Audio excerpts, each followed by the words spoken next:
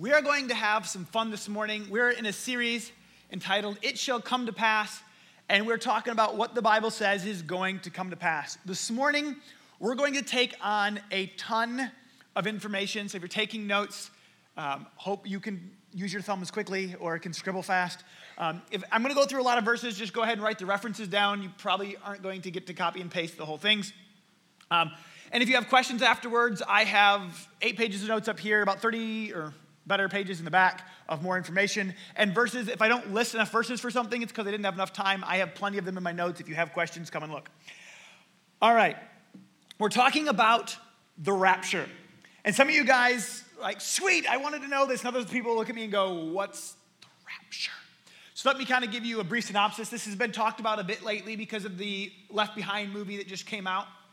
But the word rapture, I've had some people look at me and go, well, it's not in the Bible. And you're kind of correct. The word rapture is actually a Latin word. Can you guys all say rapture?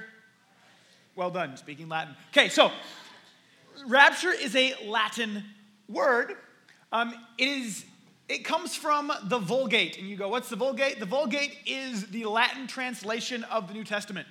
So, or actually I think it's the whole entire Bible. So, if you put up 1 Thessalonians chapter 4, verses 16 to 18.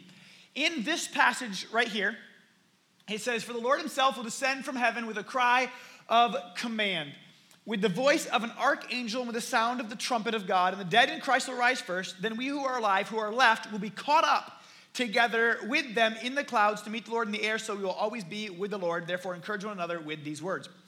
That phrase, will be caught up, that is the phrase in Latin that is rapture. In Greek, where our Bible is translated from, it is the Greek word harpuzo. So, if someone says they don't believe in the rapture, they're either don't believe the Bible or they're trying to play a semantics game. What the rapture refers to is the return of Jesus and the calling up of the church, the calling up of believers. And there are some different beliefs about it that we're going to get to in a few minutes. But what's important for you to know is that Jesus is coming back and he is going to gather those that are eagerly waiting for him. Acts chapter 1, verse 11. The Bible talks a lot about the rapture. In Acts 1:11 it says, This Jesus who was taken up from you into heaven will come in the same way as you saw him go into heaven. So Jesus has been there with disciples. He just gives a great commission, and it says that he ascends to heaven. And it doesn't tell us how he does that. It doesn't say it was Iron Man style. Hey, guys, peace out. Like, I don't know. It doesn't say, Superman. It just says he ascended. So I don't know if he was, talking and just all of a sudden started, floating. I don't know exactly how it looked. But I know that he went up, and his disciples were staring off into the sky, and an angel showed up and goes, What are you doing? And then there's another, he went up there. I think there's a cloud blocking our view. I don't know. But they're there, they're looking. And the angel says to them that, why do you stand looking like that's a waste of time? This Jesus who is taken from you into heaven will come in the same way you saw him go. If he's going to come back the same way, why would it be a waste of time to stand around looking? Unless that there is going to be a gap of time between when he left and when he returned. So, but it begins to refer that Jesus is coming back. Hebrews chapter 9, verse 28 says, So Christ, having been offered once to bear the sins of many, will appear a second time, not to deal with sin, but to save those who are eagerly waiting for him. 1 Corinthians chapter 15 says, Behold, I tell you a mystery. We shall not all sleep, but we shall all be changed in a moment, in the twinkling of an eye. And I believe the twinkling of an eye is 1/40th of a second, so it's pretty quick. At the last trumpet, for the trumpet will sound, and the dead will be raised imperishable, and we shall be changed. And so over and over again throughout our Bible, we find that it says that Jesus is going to come and to take away those that are eagerly waiting for him. In Titus, it says, For the grace of God has appeared, bringing salvation for all people, training us to renounce ungodliness, worldly passions, and live self-controlled, upright, godly lives in this present age, waiting for our blessed hope, the appearing of the glory of our great God and Savior, Jesus Christ. Does anyone like shakes? Do I have anybody who likes shakes? Anyone like chocolate? Anyone really like chocolate shakes? Would anyone do something embarrassing to receive a chocolate shake? particularly the chocolate shake that's on its way up here quickly. All right, so I have a chocolate shake, and I want to know who thinks that they want the chocolate shake the most. Raise your hand if you think you want it the most. All right. You, and who? There was one other one. And you, come on up. All right. Here, we're going to make these rules very, very simple. I'm going to give you 30 seconds to embarrass yourself. You must do so in a decent manner. It means all clothes need to stay on. Okay, now, with that said, you have 30 seconds to be the most embarrassing one. Crowd will judge who's the most embarrassing of you, and I will give them the shake. And it may be under 30 seconds because I've got a lot to say today. Okay, so on your marks, get set, embarrass yourself. And he who does the best or she who does the best wins the shake.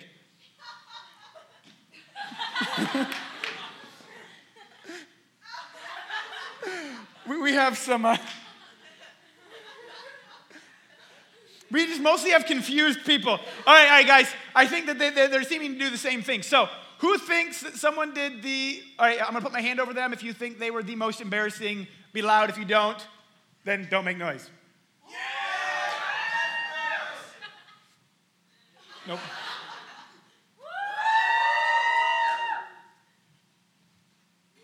All right, you two can have a seat. All right, or no, sorry, you two can have a seat. It was between you. Nicole, come on over.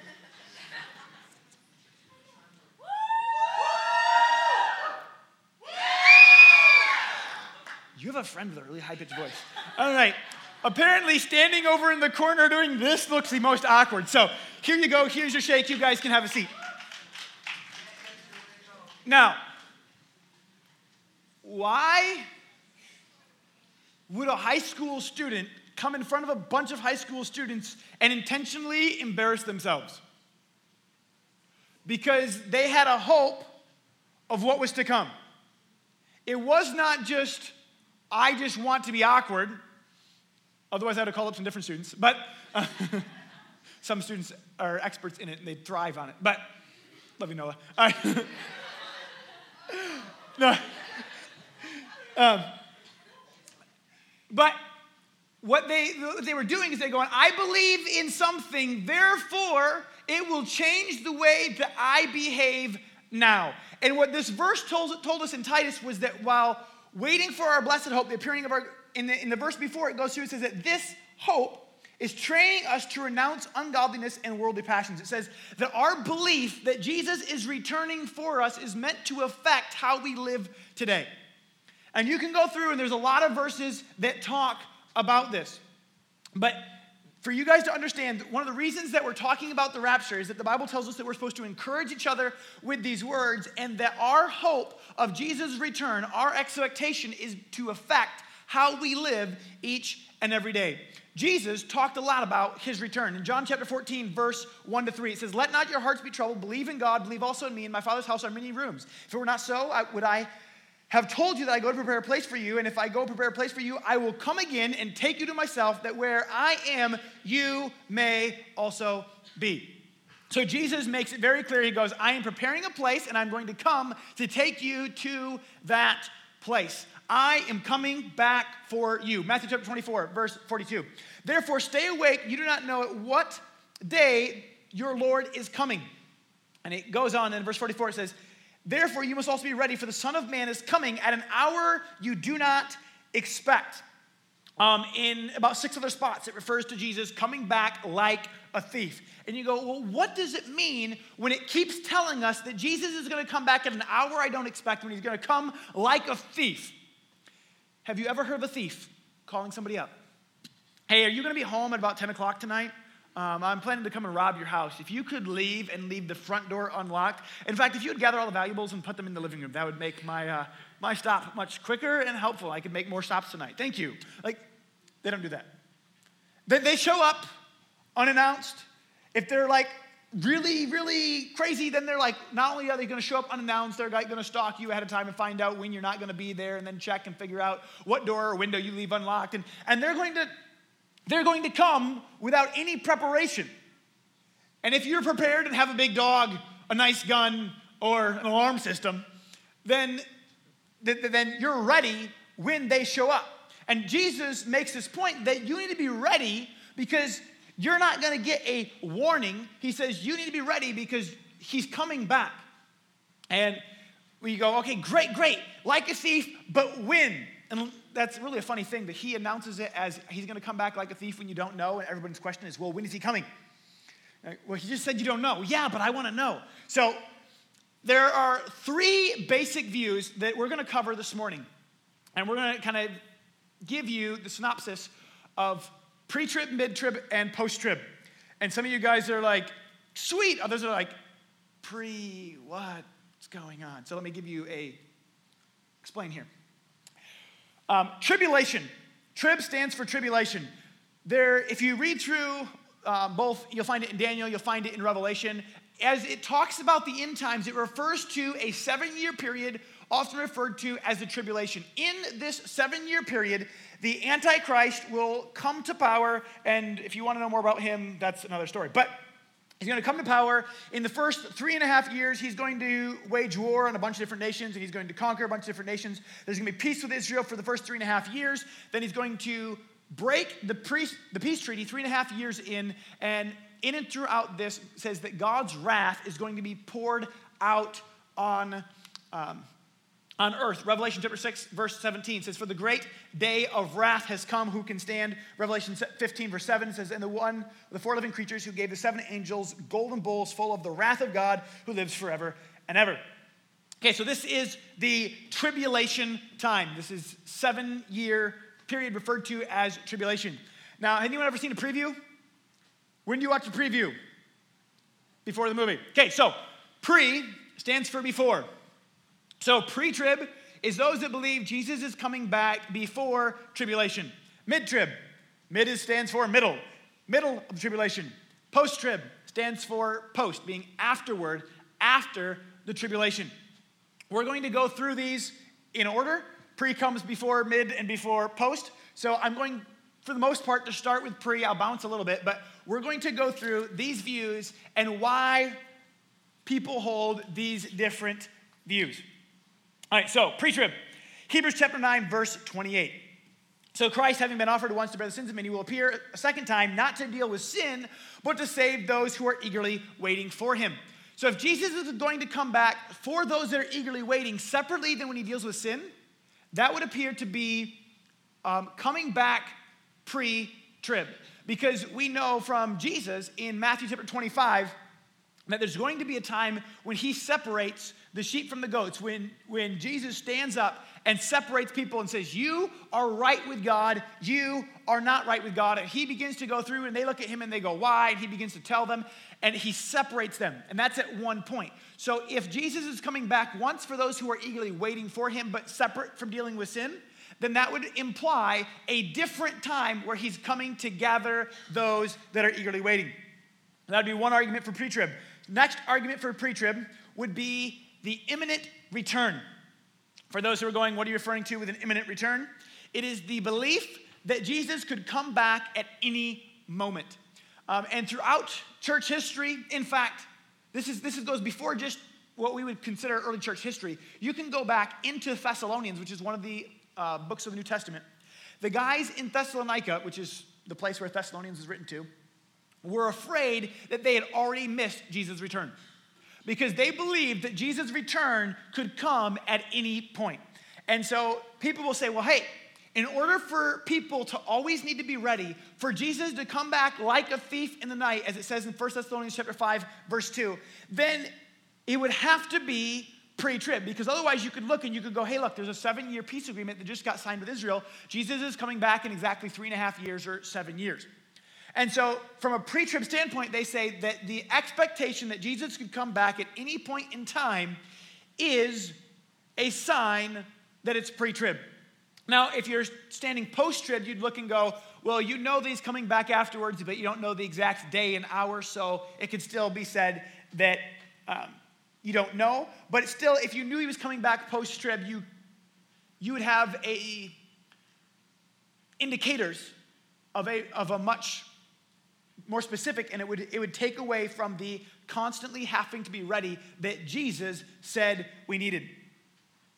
But in 1 Thessalonians 5, verse 2, it says, for yourselves are fully aware that the day of the Lord will come like a thief in the night. While people are saying there's peace and security, then sudden destruction will come upon them as labor pains upon a pregnant woman, and they will not escape. Now, if Jesus returned, they're going to be saying peace and security.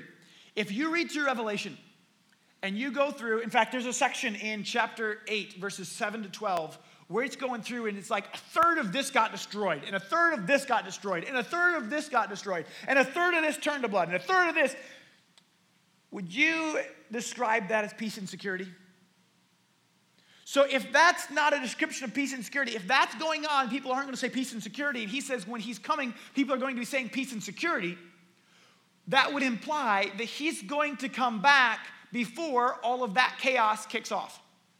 So they would go, hey, this is a very strong pre-trib argument that Jesus, in order to have that be true, that it would seem that he's coming back pre-trib. 1 Thessalonians chapter 1, verse 10, that Jesus delivers us from wrath. This is another pre-trib argument. 1 Thessalonians 1:10, and wait for his Son from heaven, whom he raised from the dead, Jesus, who delivers us from the wrath to come. Remember, when we talked about the tribulation, we read Revelation chapter 6, verse 17, that said that this is the great day of their wrath has come, to referring to the Lord. And then again in Revelation 15, verse 17, that this is a time of wrath. And it says that Jesus delivers us from the wrath to come. And pre-trib would say, well, if Jesus delivers us from the wrath to come, then we have to be taken out before his wrath is poured out on man. Now, if you're post-trib, they have to look at this and go, well, the wrath it's referring to then is simply hell. And they differentiate there. But in Revelation chapter 3, verse 10, it says, because you have kept my word about patient endurance, I will keep you from the hour of trial that is coming on the whole world to try those who dwell on the earth. And that's right before it rolls through things in Revelation. So this would appear that the wrath that it's referring to, or the hour of trial that Jesus is going to keep them from, is in the tribulation. A lot of Bible teachers will look and say this is in Revelation chapter 3. In Revelation chapter 4, it starts with come up here, talking to John, where John's vision goes and begins to go up into heaven. A lot of teachers will say that with that come up here is not only calling John, but is referring to the calling up of the church. And it's why the church is referred to constantly throughout the first 3 chapters and is not referred to again after that. But, so these would be arguments for pre-trib. Encourage each other with these words. 1 Thessalonians chapter 4, verse 17. Also again in 5, verse 11. Says that, talking about the rapture, that we who are alive will be caught up together with him in the clouds to meet the Lord in the air, so we will always be with the Lord. Therefore, encourage one another with these words. Is the idea of going through tribulations encouraging? No. So if our educated knowledge of when his return is supposed to bring hope and encouragement, where does that logically put his return? Pre-trib. So many will go, well, if this is supposed to be encouraging, it's pre-trib. And then some that are post will look at you and go, well, even in the midst of a storm, it's encouraging to know what's on the other side. And so that would be their argument against this pre-trib argument. Jesus, Luke 21, verse 36, says, pray that you may escape. Pray always that you may be counted worthy to escape all these things that come to pass and to stand before the Son of Man. If Jesus tells you to pray that you could escape the tribulation, would it not make sense that he'd like to fulfill your prayer? So, why would he pray for something that's not possible? But if your being able to escape was dependent on you being ready when he comes back before tribulation, then that verse would make sense. So that would be a very strong pre-trib argument. Then you go down, and this is probably my favorite. In Luke chapter 17, verse 26, just as it was in the days of Noah, so it will be in the days of the Son of Man. They were eating and drinking and marrying and being given in marriage until the day Noah entered the ark. The flood came and destroyed them all. Likewise, just as it was in the days of Lot, they were eating and drinking, buying and selling, planting and building. But on the day Lot went out of Sodom, fire and sulfur rained down from heaven, destroyed them all. So it will be on the day when the Son of Man is revealed. Jesus points out 2 things. Points out number 1. When the wrath was poured out on these places, everything was normal. They were buying, they were selling, They were getting married. When you look towards the end of Revelation, it is anything but normal. You look and you're like, there is enormous earthquakes. People are running. People are hiding. And they look at this and they go, well, if things are going to be business as usual when Jesus returns, then that would mean pre. But the other thing that Jesus points out is that nothing happened until Noah was on the ark. Noah spent years building the ark. And nothing happened until Noah was safe. And Noah was in the ark. And then you look at Lot. And there's a really cool thing with Lot. In Genesis chapter 19, for those who aren't familiar with the story of Lot, Lot moved into the city of Sodom, which was an incredibly wicked city. God said the city needed to be judged. And Abraham asked this angel, said, hey, would you save the city? And they have this conversation. He gets it down to 10 guys. He goes, would you save if there was 10 righteous people? And he says, yeah, I would save the entire city for 10 righteous people. They go in, there's not 10 righteous people. In fact, when these angels show up, the whole town gets together and tries to rape them. Messed up city. So, God says, all right, I'm going to destroy the city. Lot, get out. And Lot goes, I don't know if I can run to where you asked me to run. I don't know if I'm strong enough. He says, get your wife, get your kids, get anyone you have, and get out. The city's going to be destroyed. And he goes, but I don't know if I can make it. He says, well, what if I can get to, and he lists this other spot. And the angel said, escape quickly, for I can do nothing till you arrive there. Therefore, the name of the city was called Zoar. He says, I can do nothing until you arrive. The judgment on the wicked waited for the righteous to be removed. And to me, that states something going, if he says it's going to be like in those times, and the angel said, we cannot pour out judgment while the righteous are here, that would indicate that before the wrath that is poured out in Revelation is poured out, that Jesus would first remove the church. Then we go through, another argument would be, one's taken, one is left. Luke chapter 17, verse 34. I tell you that in the night there will be two in one bed, one will be taken, the other left. There'll be two women grinding together, one will be taken, the other left. Again, I referenced this earlier, that in Matthew 25, when Jesus talks about, he says that the king will separate the sheep from the goats. He talks about separating the righteous from the unrighteous. When he judges everybody,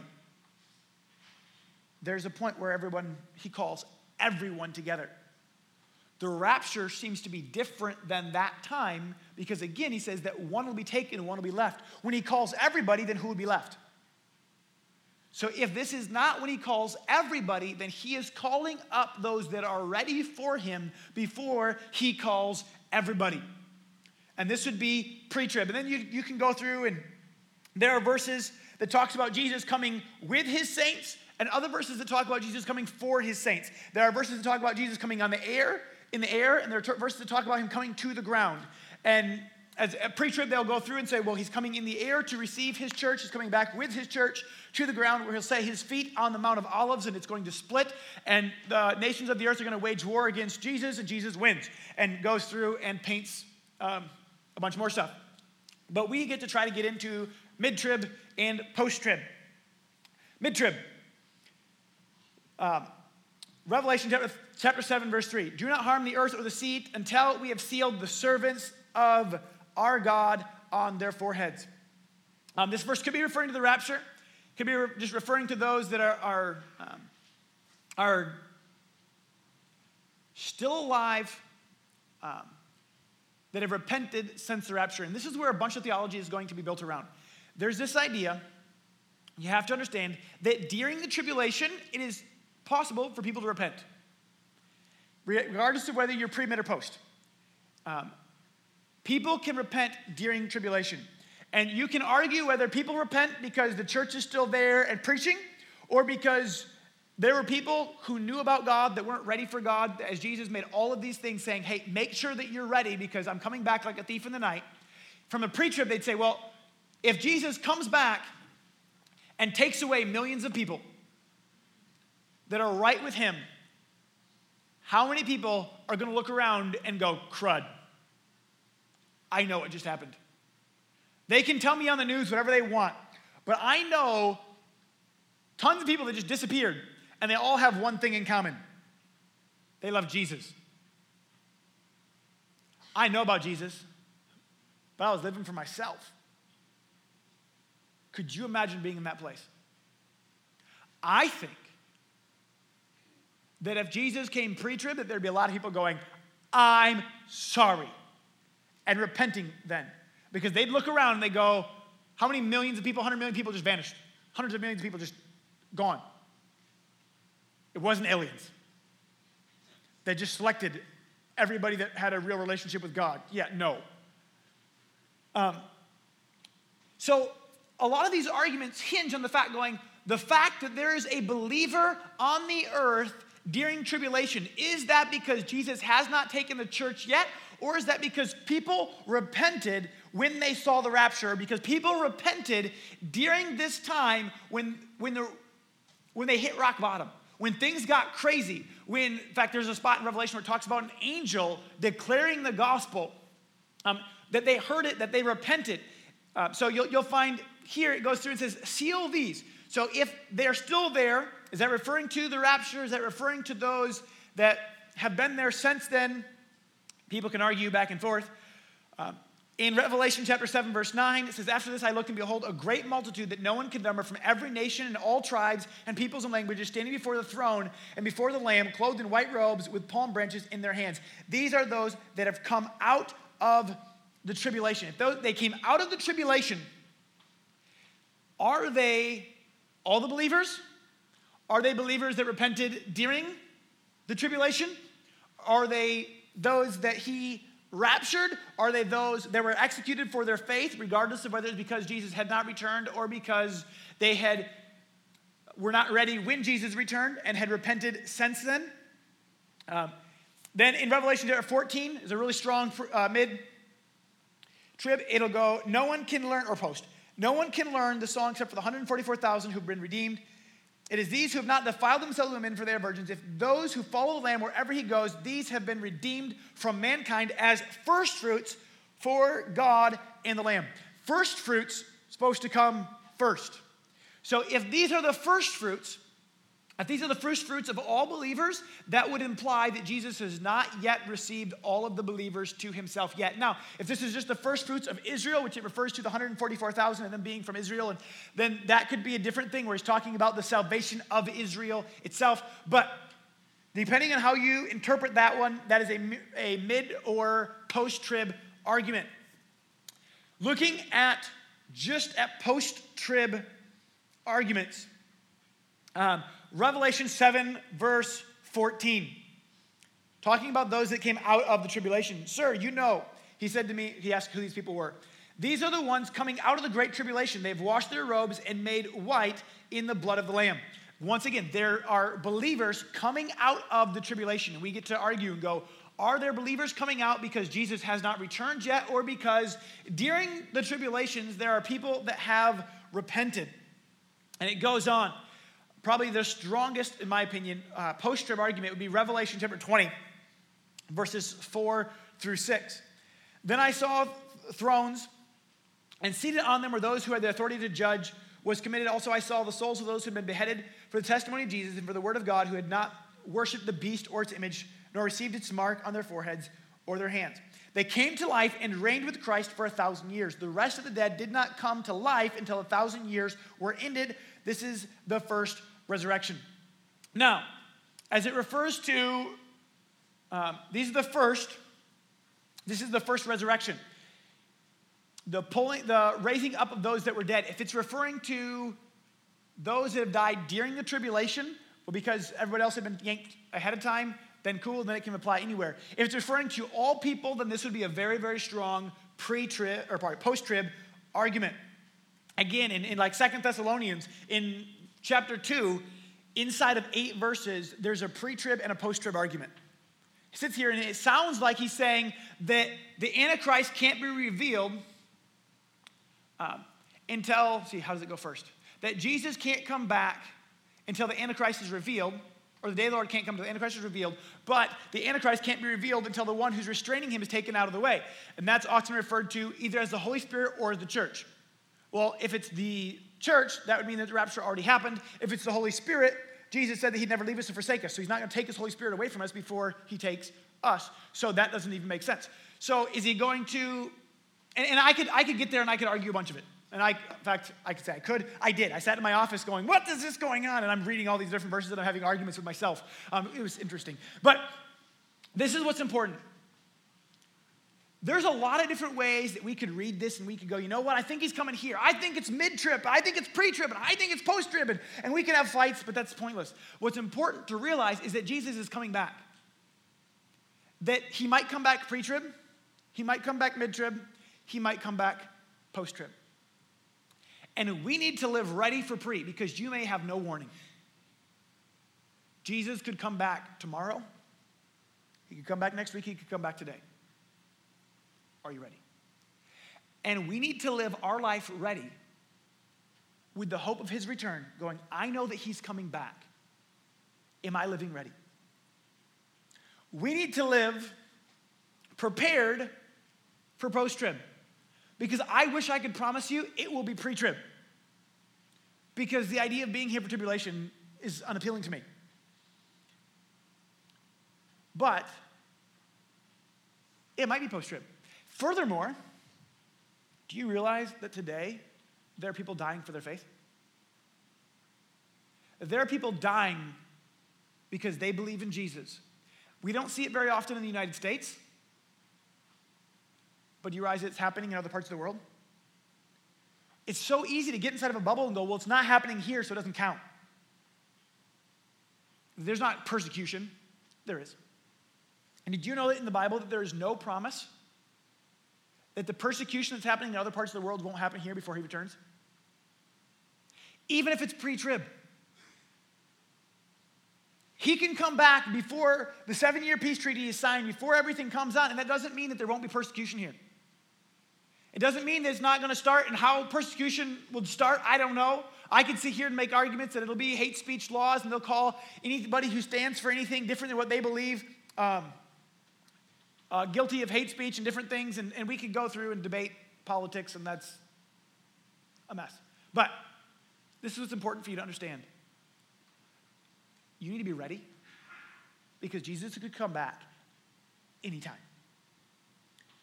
You need to be prepared, going, I want to live ready regardless of what comes, because there's no promise that things won't get rough.